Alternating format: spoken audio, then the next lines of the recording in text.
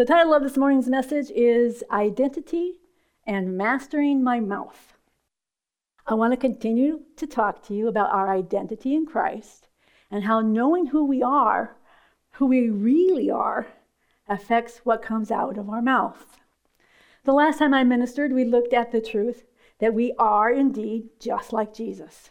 We are simultaneously masters on the earth as God's representatives and bondservants who are covenanted together with God the Father and the Lord Jesus Christ because of His great love and goodness towards us.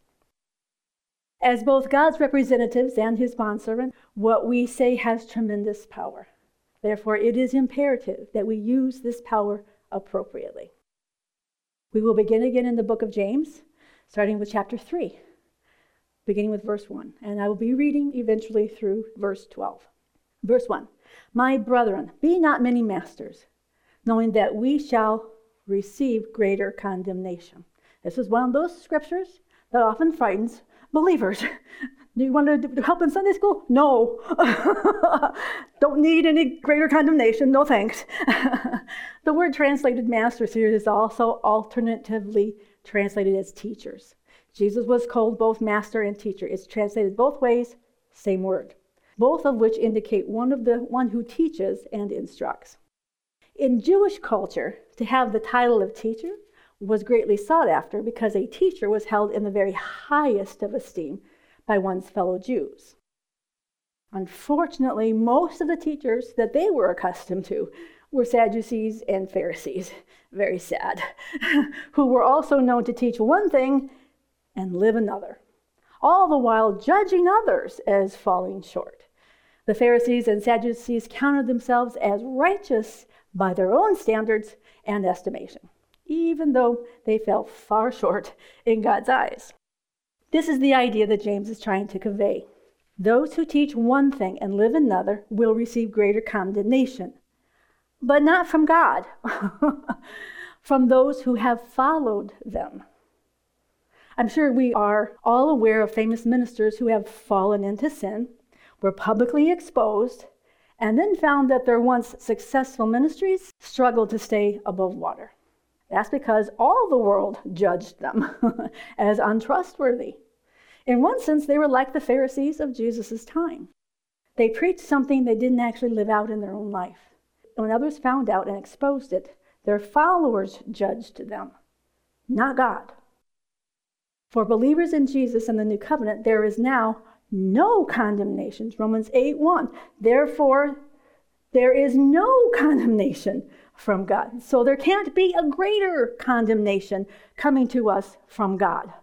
So you're all free to be teachers. One of the things God told me years ago, He says, everything you do teaches. Everything you don't do teaches. He says, you are always teaching, especially as a parent. But what we do, with the world we live in, we are always teaching. Now, this truth very often bothers believers who think that their salvation is part what Jesus has done and part what they do. They find it hard to believe that God will not punish or condemn a believer for his bad behavior. Their thinking is that if God doesn't punish them, they will simply continue to sin. But the truth is, sin brings forth its own fruit. And it usually looks like punishment. But it's not. It's just fruit, sowing and reaping. For example, if a believer were to commit adultery, he or she would probably end up in divorce, which has much farther-reaching consequences than the believer can even estimate. The truth is, a believer who looks at grace as a means of excusing sin or bad behavior doesn't understand what grace is. Grace, the absolutely free loving kindness of God, is the power to not sin. Understanding our Father's and our Savior's love for us is divine enablement through the Holy Spirit to say no to sin. A believer who is careless with his behavior is an immature believer. And he probably doesn't understand what salvation really is. And he doesn't know that he's so much more than a forgiven sinner. The adultery example is a good picture of immaturity. Two people don't get married with the idea that after they're married, they are free to sleep with as many people as they possibly can. I always have that picture. They just get married, you're in the receiving line. How many people are you going to go sleep with now? We say, that's ridiculous. We wouldn't do such a thing. But they think Christians would do that. Someone who would do such a thing couldn't have a proper understanding of marriage. They would simply be selfish, immature, and probably quickly divorced. But people usually get married because they're in love. And they wouldn't even consider being unfaithful because of that love. That's the ingredient people don't understand. When you get saved, you get in love. And it's that love that changes the way we live, our choices. So many believers have a obedience mentality instead of a love mentality. That if I'm disobedient, he's going to punish me. No, sowing and reaping. He tells us very clearly, sowing and reaping. But there's mercy and grace. There's so much more than just a God who's mad and mean all the time. Because that's not who he is at all. We fall in love, and love makes you do crazy things. Like go to church. Who ever heard of such a silly thing? So this is true for believers. The more we know our Father's love and our Savior's love, the more we want to do what pleases them and that which is good for us. Because he always knows what's actually good for us. Love is the very foundation of our relationship with God, not rules and regulations. We love him because he first loved us. He has always loved us, just as we are, right where we are. And he still does. But he doesn't want to leave us right where we are. He wants to reveal to us our new identities as both masters on the earth and bondservants of God the Father and the Lord Jesus Christ through the Holy Spirit. So James's warning is originally aimed at Jews. It's really early in the church. Most scholars believe this is the first book, so he's got nothing else to consult. There are some who say maybe Matthew was first, but by and large they say this is so early. Christianity is so new that you hear a lot of Jewishness because they didn't think Christianity was a new thing. They had a sect in the synagogue called the Way. They had their own Jewish messianic sect at the synagogue, which very quickly got kicked out. So they didn't think that they were quote-unquote Christians. They thought they were just Jews living in the fullness of what God had always planned. So James's warning is originally aimed at Jews, both saved and unsaved. Remember, he sends it out to everybody, who might think themselves smarter and wiser than others and have a desire to go about correcting others and lifting themselves up as teachers who should be both honored and heeded. Unfortunately, there was a lot of this. Because in the early stages of Christianity, the Jewish believers didn't believe that Jesus and the Holy Spirit were for Gentiles. Then God went and poured out the Holy Spirit on unbelievers, on Gentiles, and so they thought, well, okay, that's okay, but now you need to become a Jew and keep the law. It's okay to get Jesus and the Holy Spirit, but you really need to keep the law. So they hadn't yet come into the understanding that it was a completely different covenant. Unfortunately, we still see this kind of thing today, where people want to make themselves the grace police. They want to come and tell you how wrong you are about grace on your page. Mark has had several opportunities to respond to fellow believers who don't share our viewpoint regarding righteousness. Even though the scripture is very clear, our right standing with God is a gift. We actually believe that. We believe it's all of grace, all of God's absolutely free loving kindness. He accepts us right where we are, just as we are. But he doesn't want to leave us right where we are. The Apostle Paul tells us in Romans 4:6, even as David also describeth the blessedness of the man unto whom God imputeth, legally transfers, righteousness without works. See, our human understanding says that's not fair and that's not right. You need to earn it. A lot of the church preaches, no, you need to earn your blessing. You need to work hard. Love will have you work hard, but not in order to receive what already belongs to us. It is a different understanding. Right standing with God is only by faith in what Jesus has done, not what we have done. We believe that God actually makes us right with himself as a gift of his grace. And all we do is believe it and receive it. That is the new covenant. It all works that way. You believe it and you receive it. We don't earn it by living right or by keeping the law in any way, shape, or form. Even the ones we make up for ourselves. Those don't count either. It is a gift. It is only a gift. And it's a gift that actually changes our identity. It changes who and what we are. We go from being slaves to sin to being the very righteousness of God in Christ Jesus. You don't make that transition in your brain all at once. It takes some time. We go from being a hired servant to being adopted into sonship. We go from being outsiders of the kingdom to being the very bride of the King who owns the whole kingdom and who sits with us in Christ Jesus in heavenly places. We are seated to co-rule and co-reign, not just over ourselves, but in this world. That's why we pray. We go from not knowing who we really are to finding our true selves in and through Jesus. So many believers see themselves as small children who are trying to be good, so that their Heavenly Father won't be mad at them and punish them for their mistakes and failures. They are earnest. They are trying really hard to earn their Heavenly Father's love and approval. If I just do this long enough and right enough, God will be happy with me. I lived my whole Christian life that way. I would have told you were saved by grace, but I would tell you this is a living gift, and if you mess it up, if you don't walk the talk, you're out of here. I had no concept of what grace was and how far-reaching this grace was. Unfortunately, most Christians don't either.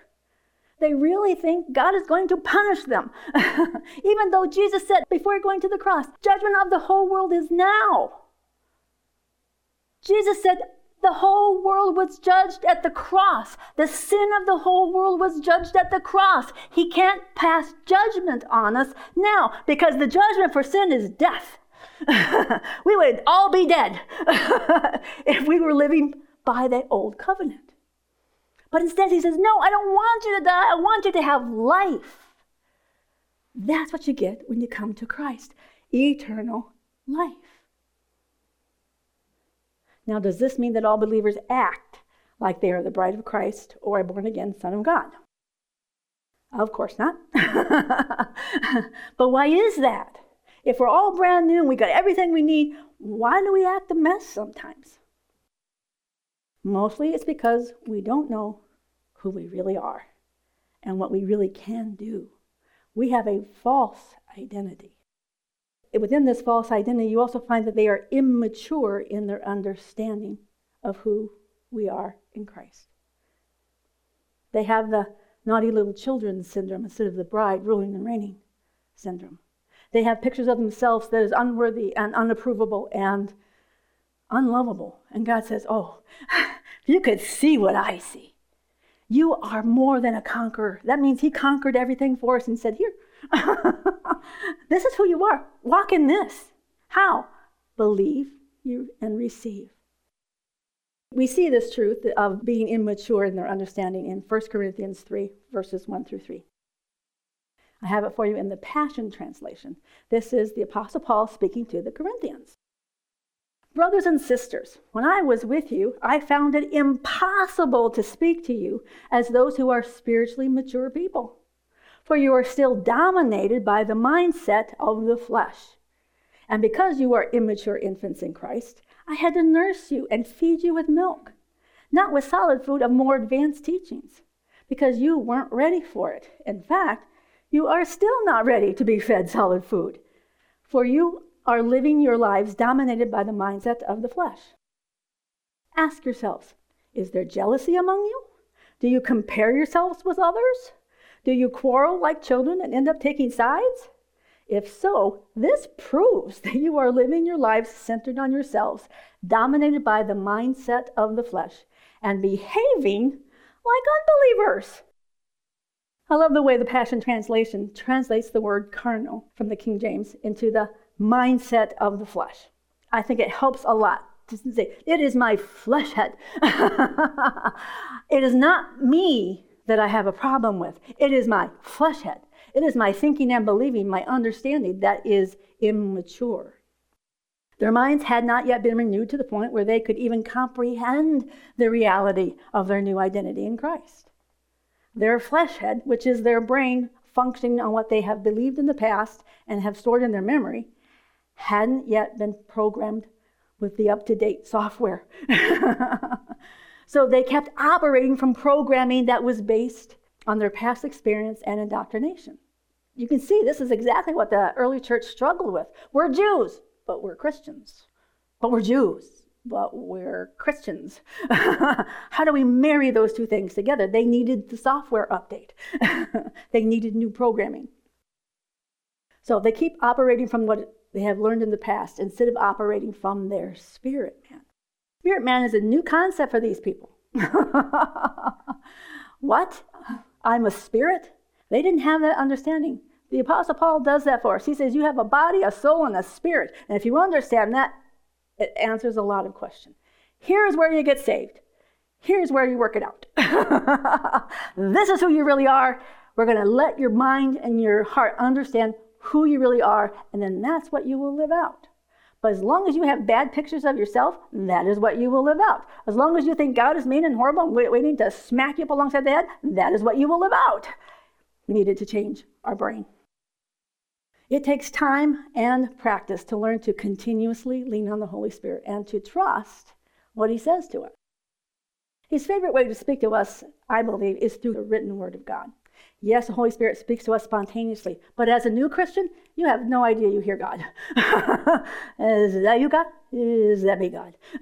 You haven't learned to differentiate. It's just immaturity. That's all it is. We have to learn to hear. We have to learn to quiet ourselves so that we hear. Farther down in the same passage where he tells them that they are immature, Paul goes on to tell them that they are collectively and individually the temple of God. Again, pointing them to their new identity. He's not scolding them for their bad behavior. He says, you need to have a new identity. You need to know who you really are. In verse 16 in 1 Corinthians 3, the Apostle Paul says this, you don't realize that together you have become God's inner sanctuary, and that the Spirit of God makes His permanent home in you. They always thought in terms of buildings. The Spirit of God is in the building. If we want to be in the presence of God, we go to the building. Well, God fixed that for us. We are the building. We are the temple. We are the holy place. This is where God makes His permanent home. So Paul basically reminds them of this new identity. They are the temple of God. All of them had the Holy Spirit permanently at home in their spirit. If we could just get the church to believe that. The whole church. What if everybody believed? You have the Holy Spirit. You have all of the Holy Spirit. And you can take advantage of the Holy Spirit. That's what He's there for, to help you. And collectively, they were also the meeting place or sanctuary where God would display His glory and power through demonstrations of love and the graces of the Holy Spirit. The gifts. All of grace. Because God gives everyone all that He is and all that He has, there's no reason for people to be fighting over their favorite ministers or their favorite spiritual gifts. Paul tells them plainly, all of them belong to you. All the ministers are yours, and all the gifts are yours too. What do we see today? Michelle said, God's awful talky today. He's talking to this person, he's talking to this person, he's talking. Yes, that's what Paul's talking about. When we all get together, God wants to express Himself through all of us. Sometimes, yeah, He's very talky. And that's a good thing. That is prophecy, edification, encouragement. It's all part of the graces of the Holy Spirit. One of the things I noticed when reading through this chapter was how many times the Apostle Paul used the word brethren. In the Passion Translation, they clarify that the word brethren would represent both brothers and sisters in the Lord, which is why it caught my attention, brothers and sisters. You don't see that in King James. You just see brethren. Well, I'm a brethren, but physically I'm a sister. So they try to incorporate a better understanding of who is included. That's unusual, so that's why I was like, wow, he says brothers and sisters a lot. Otherwise, I wouldn't have paid any attention to it. But the Apostle Paul uses the word brethren 28 times in this letter. He keeps over and over, brothers and sisters, brothers and sisters, brothers and sisters. I'm telling you this, brothers and sisters, brothers and sisters. Now you have to remember, he's a Jew talking to Gentiles. Jews and Gentiles don't get along. What is Paul doing? You have a new identity. You're now my brother and sister in Christ. You're part of my family, the family of God. More identity. I think Paul is trying to make a point. Paul is Jewish, and the Corinthians have a lot of Gentiles in it. They also had some Jews, but primarily scholars believe they were mostly Gentiles and knew nothing except paganism. So Paul really is emphasizing their new identity in Christ as part of a bigger unit, a part of a family. When you become family, there's a little bit of responsibility there to treat them a certain way. You see, we usually treat our family better than we treat strangers. And for Gentiles to treat Jews like family and Gentiles like family, this was a big deal. This is a whole mind shift. You are now brothers and sisters in Christ. We are all related to each other by blood and by covenant. See, we're used to by blood as a relative and by covenant as a marriage. God says, no, you got both. You are related by the blood of the Lamb and the marriage new covenant. So when we come to Christ, we gain a whole brand new family. And not all of them believe the same thing. They had a lot about not everyone believed the same thing. So that's why he had to write so many letters. But he's trying to tell them we are all one in the Spirit. Everyone has preference with the Father and with Jesus because we are technically all one. You're in Jesus and I'm in Jesus. We can't help but be one. We're actually connected. Galatians 3:27. It was faith that immersed you into Jesus, the Anointed One. And now you are covered and clothed with his anointing. And we no longer see each other in our former state, Jew or non-Jew, rich or poor, male or female, because we're all one through our union with Jesus Christ, and there is no distinction between us. Over and over again, the Apostle Paul points his readers back to who they really are in their spirit man. As we have seen, if our minds are not renewed to the truth of our new identities, we will simply continue to live from our former identities and bad programming and live in a way that doesn't look any different than an unbeliever. But that's not what God wants for us. God wants us to live as masters on this earth and as bondservants or love slaves to Jesus and our Father. God wants us to learn that through receiving the abundance of grace and the gift of righteousness, we can reign in life through our Lord Jesus. The word reign, it means to rule as a king over ourselves and over our lives. And yes, over the earth. We can speak to the earth as well. This takes renewing our minds to the realities of who and what we really are. As our identities come into agreement with who we really are, our choices and decisions change, which in turn then cause changes in our lives, especially the ones we're looking for, the ones we're believing for. Sowing and reaping, our choices have a consequence. So when we change our choices because we've changed our mind, we get a different result. And that's what we're looking for. We can't be a baby in our understanding and rule like a king. We need to mature in our spiritual understanding and then choose to rule and reign with and through Jesus. Since not everyone has equally matured in their spiritual understanding, it would also be true that not everyone who wants to be a teacher should be a teacher. A few years back, we had a lovely couple come to visit us. And the very first time they met us, they said, we're looking for positions as teachers. I'm thinking, you don't even know us. But that's what they wanted. They had it in their mind that they were called to be teachers. And wherever they were going to church, there was no place for them. So they went looking for a place to teach. That's not usually the way a teacher is installed. Usually they get to know you, and then your calling becomes apparent, and then they place you. But sometimes there are people who just want to be teachers. They love to teach. They feel called to teach, even if there isn't a place for them to teach. Like I said, we're always teaching. If we understand that we're always teaching, you'll find a pupil.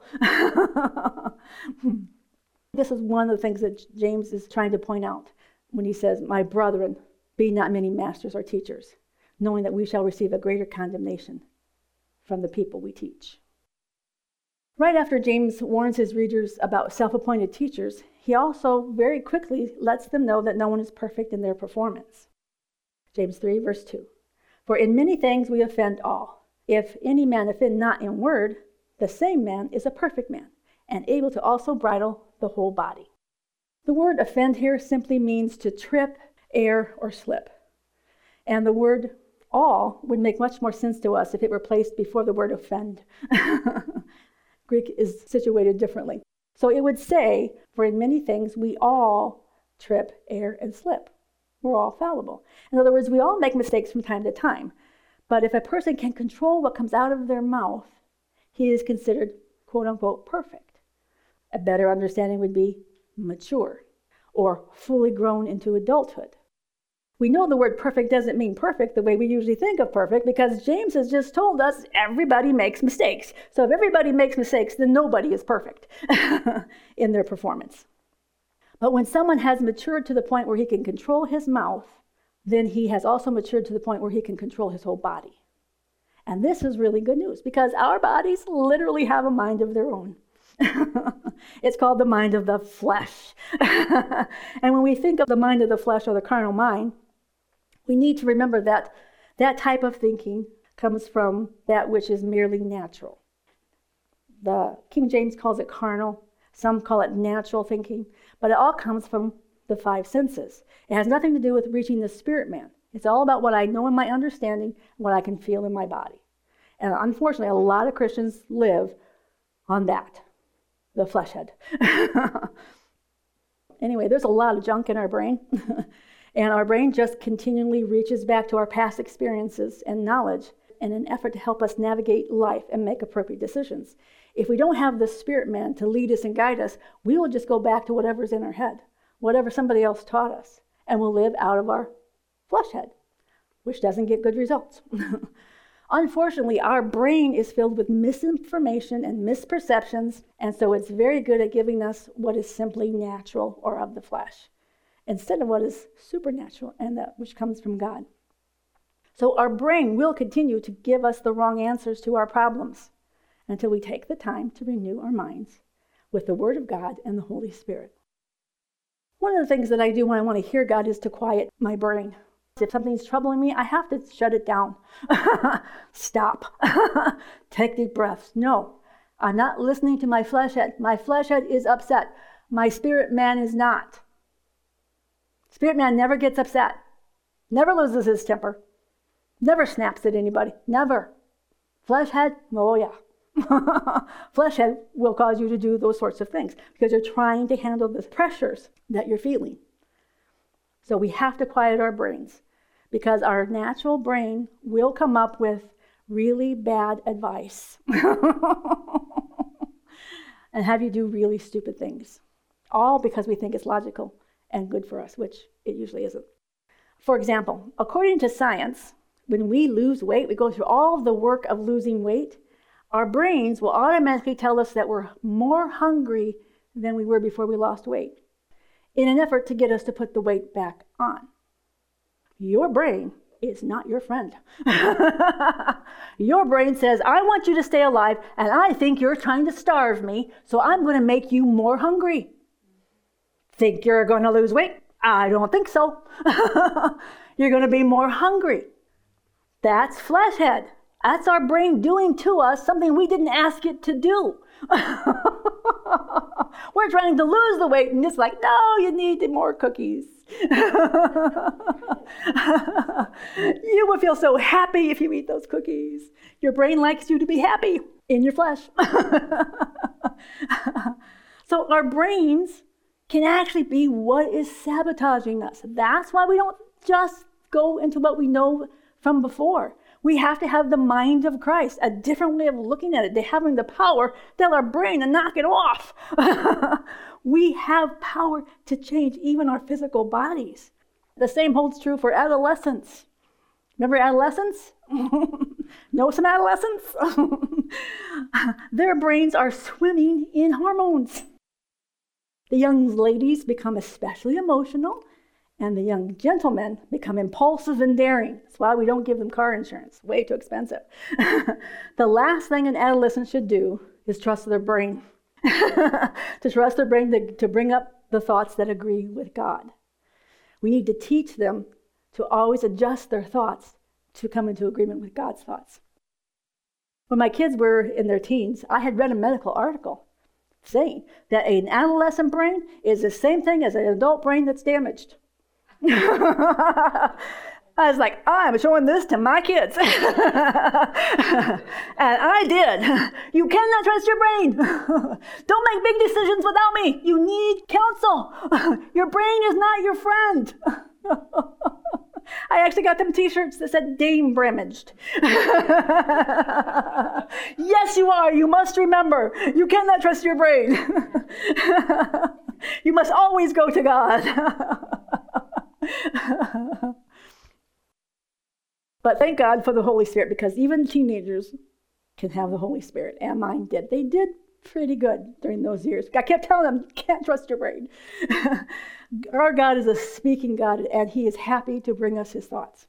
God's never going, hide and seek. Come and find the answer. Come on, try hard.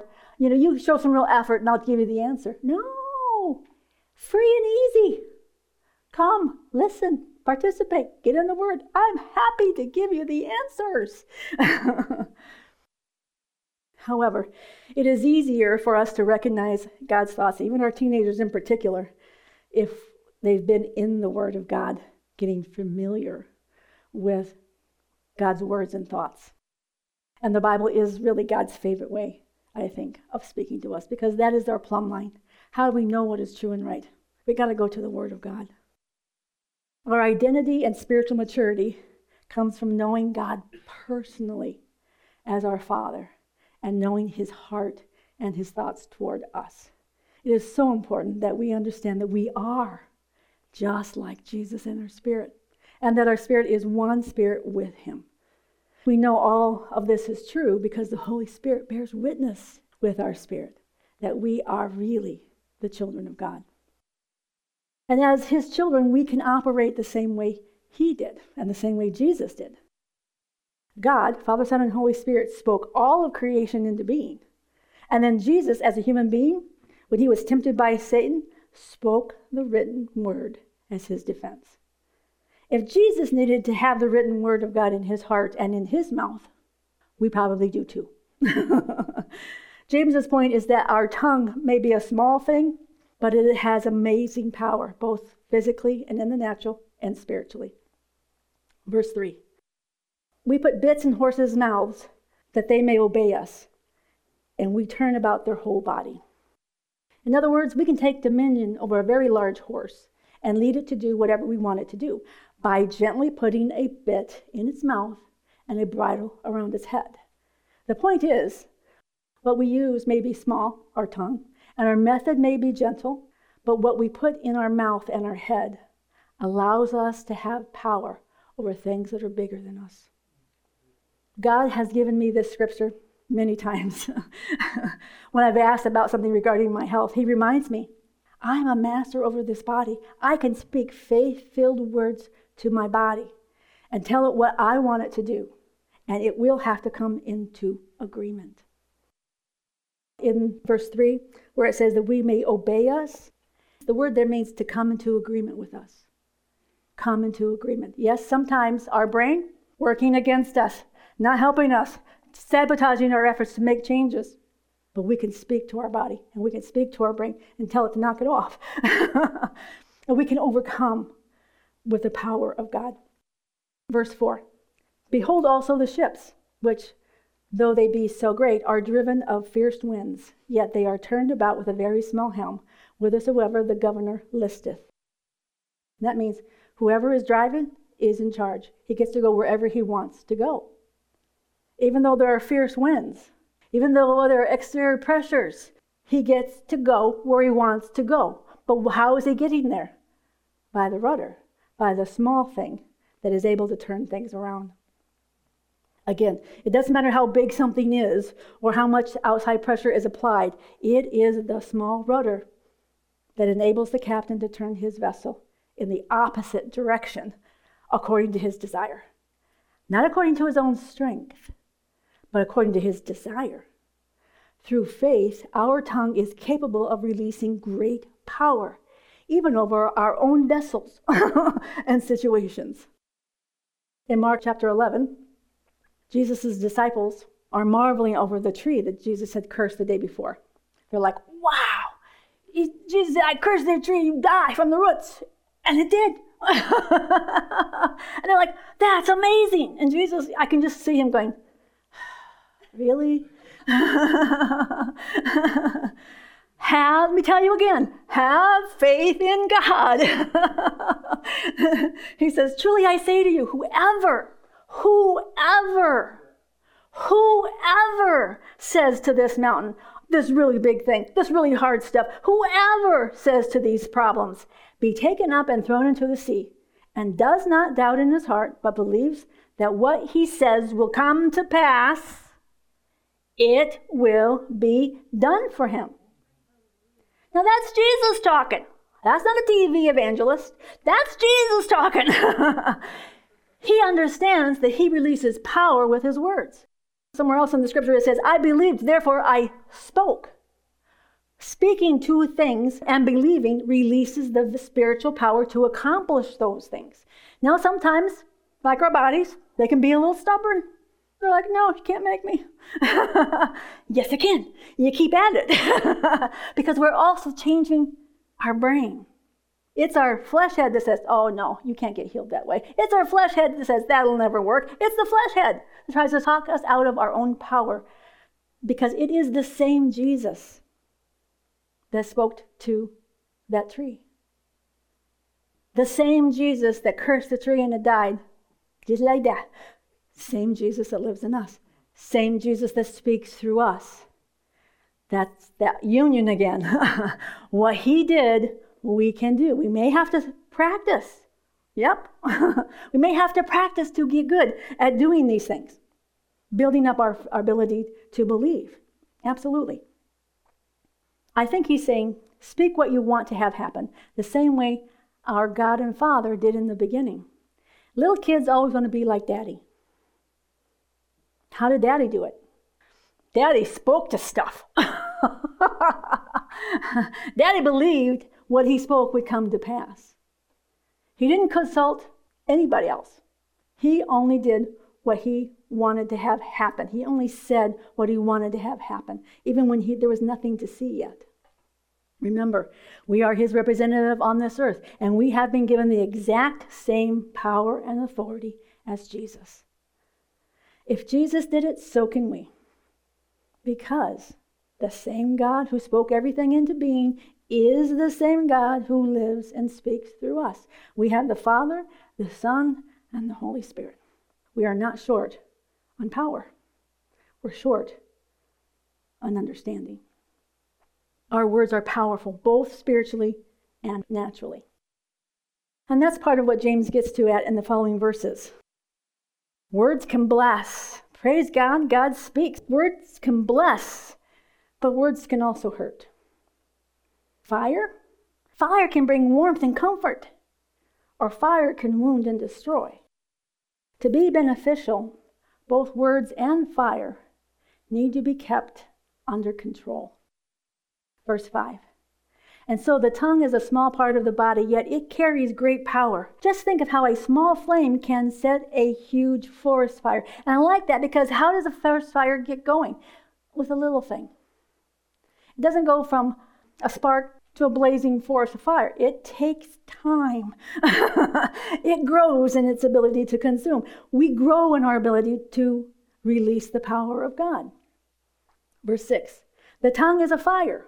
It can be compared to the sum total of wickedness and is the most dangerous part of the human body.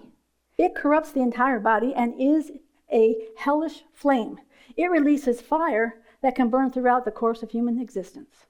Wow. He doesn't like the tongue very much. Verse 7, for every wild animal on earth, including birds, creeping reptiles, creatures of the sea and land, have all been overpowered and tamed by humans. But the tongue is not able to be tamed. It is a fickle, unrestrained evil that spews out words full of toxic poison. We use our tongue to praise God our Father and then turn around and curse a person who is made in his very image. Out of the same mouth, we pour out words of praise one minute and curses the next. Brothers and sisters, this should not be. And he's right. When I read this, part of me wants to protest that believers don't talk like that. But the truth is, because I was like, God, I don't like this. This sounds like part of us is evil, and it's not. I don't understand this. And then he brought somebody to mind. I have met Spirit-filled, tongue-talking, Bible-believing Christians, real Christians, even Bible college Christians, that when provoked, their brain reaches right back in their memory banks and brings forth stuff. Stuff that I would never repeat stuff. Horrible stuff. Shocking stuff. I remember when this person was telling me a story, and in her story, she was cussing at people, so she started cussing. And you're like, oh my goodness, stop, cease, desist. God said, immaturity. You see, they haven't learned to control their emotions, first of all, and they haven't learned that we don't reach back into our flesh head. Flesh head will come running forth and tell you to be angry and cuss and do all sorts of ridiculous things. The Holy Spirit, on the other hand, will say, keep your mouth closed. We'll just wait this out. My mama used to say, if you can't say something good, don't say anything at all. It's a good rule. Now, when the Lord gives you something to say in response, it'll be the appropriate word. Christians who misbehave, we saw that earlier. Christians, when their walk looks like they're still an unbeliever, are immature Christians. He never tells them, see, you're not really saved. He tells them, no, you're immature. You're acting like a baby. You don't have to stay a baby. You can become more mature in your understanding of who and what you really are. When we see who we really are, acting out of our flesh head, we go, I'm not doing that. I'll destroy people. I'll destroy my witness. I will grieve my own heart because I love him. And I don't want to do those things. Other Christians haven't yet developed their understanding and their relationship with God that is based on who he is in us. That we don't do things from our flesh head. We do things from the mind of Christ. We're one with him. That's just old, bad, yucky programming. It's not who we are. We need to know who we are so that we can bring forth the fruit of who we really are. So, what if I realize I'm an immature Christian? What can I do to become more mature? Well, according to the Apostle Paul, an immature believer needs to better understand their true identity. He doesn't scold them for their bad behavior. He says, you don't know who you are. Those of us who are walking in the power and glory, we know who we are. That's why we get to do this stuff, because we know who we are. We're one with God. We can do what God does. They need a better understanding of what it means that they are actually one with Christ. I'm still learning this. I think this is one of those things we learn all the days of our life. I am one with thee, Christ. I am one with God the Father. I am one with the one who speaks things into being. That's who I really am. I am the promise keeper, the light in the darkness, the miracle worker, the way maker. Why? Because I'm one with him. And I am sent into this world to be just like him. To show people who God really is. And that better understanding comes from getting into the Word of God and letting the Holy Spirit get the Word of God into their heart and mind. Reprogramming the new software. Then they should practice speaking the truth of who they really are to themselves. This is so important. That's why I like to change the words to that song. Waymaker, light in the darkness, miracle worker, promise keeper. That's who I am in Christ. You see yourself differently. If you believe you're a waymaker, promise keeper, light in the darkness, and miracle worker, what kind of opportunities are going to show up? Because we got to practice. And that's the whole point. Like Mark was saying earlier, when we know who we are and who lives in us, we have confidence. So that when the Holy Spirit goes, go pray for them, we don't come up with 3 reasons why that's not a good idea. We go, I am the waymaker, the promise keeper, the light in the darkness. That's who I am. Yes, I'll go do it. I get to do what Jesus did and still does. We have to talk to ourselves about our true identity because we still have tons of bad programming. In order for us to get the fullness of who He is through this little brain of ours, we need to practice and convince our brain of who we really are. When we convince our brain, our heart, God can move easy. It took God years to get me to have enough confidence to speak in front of people. It took years for God to convince me that I could interpret tongues. It took God years to convince me that I could speak in tongues. I was a hard case. There were so many things I didn't understand. God's not in a hurry, but God wants us to know who we are. Because there's a whole world out there who needs to see who Jesus really is. As our identities come into agreement with who we really are in Christ, our choices change, our desires change, our decisions change, which in turn causes our behavior to change. And when our behavior begins to change, the sowing and reaping becomes much better. We start reaping of the blessing. We start reaping of our identity. We start reaping of the fullness of God in us and through us. We want the rest of the world to see the real God. The God who is grace. The God who is love. The God who is not mad at people for their mistakes. He doesn't want to punish them. He wants to rescue them. That's God's heart for us too. He always wants to rescue us.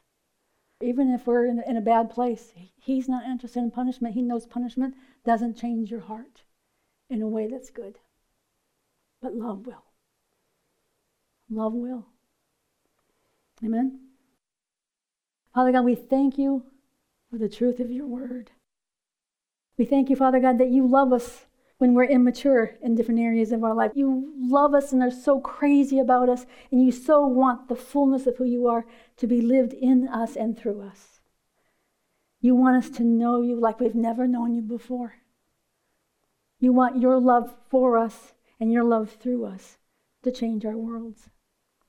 Father God, we know that You are the God of love, not the God of anger. Father God, we know the Old Testament was completely different. They were like small children who did need spankings. But we live in a new covenant where God the Father, God the Son, and God the Holy Spirit treat us like adults. You respect our decisions. You respect our free will. You respect who You've made us and created us to be. But You are so much more than our little tiny brains can even imagine, Father God. We ask that You open our understanding bigger than it's ever been.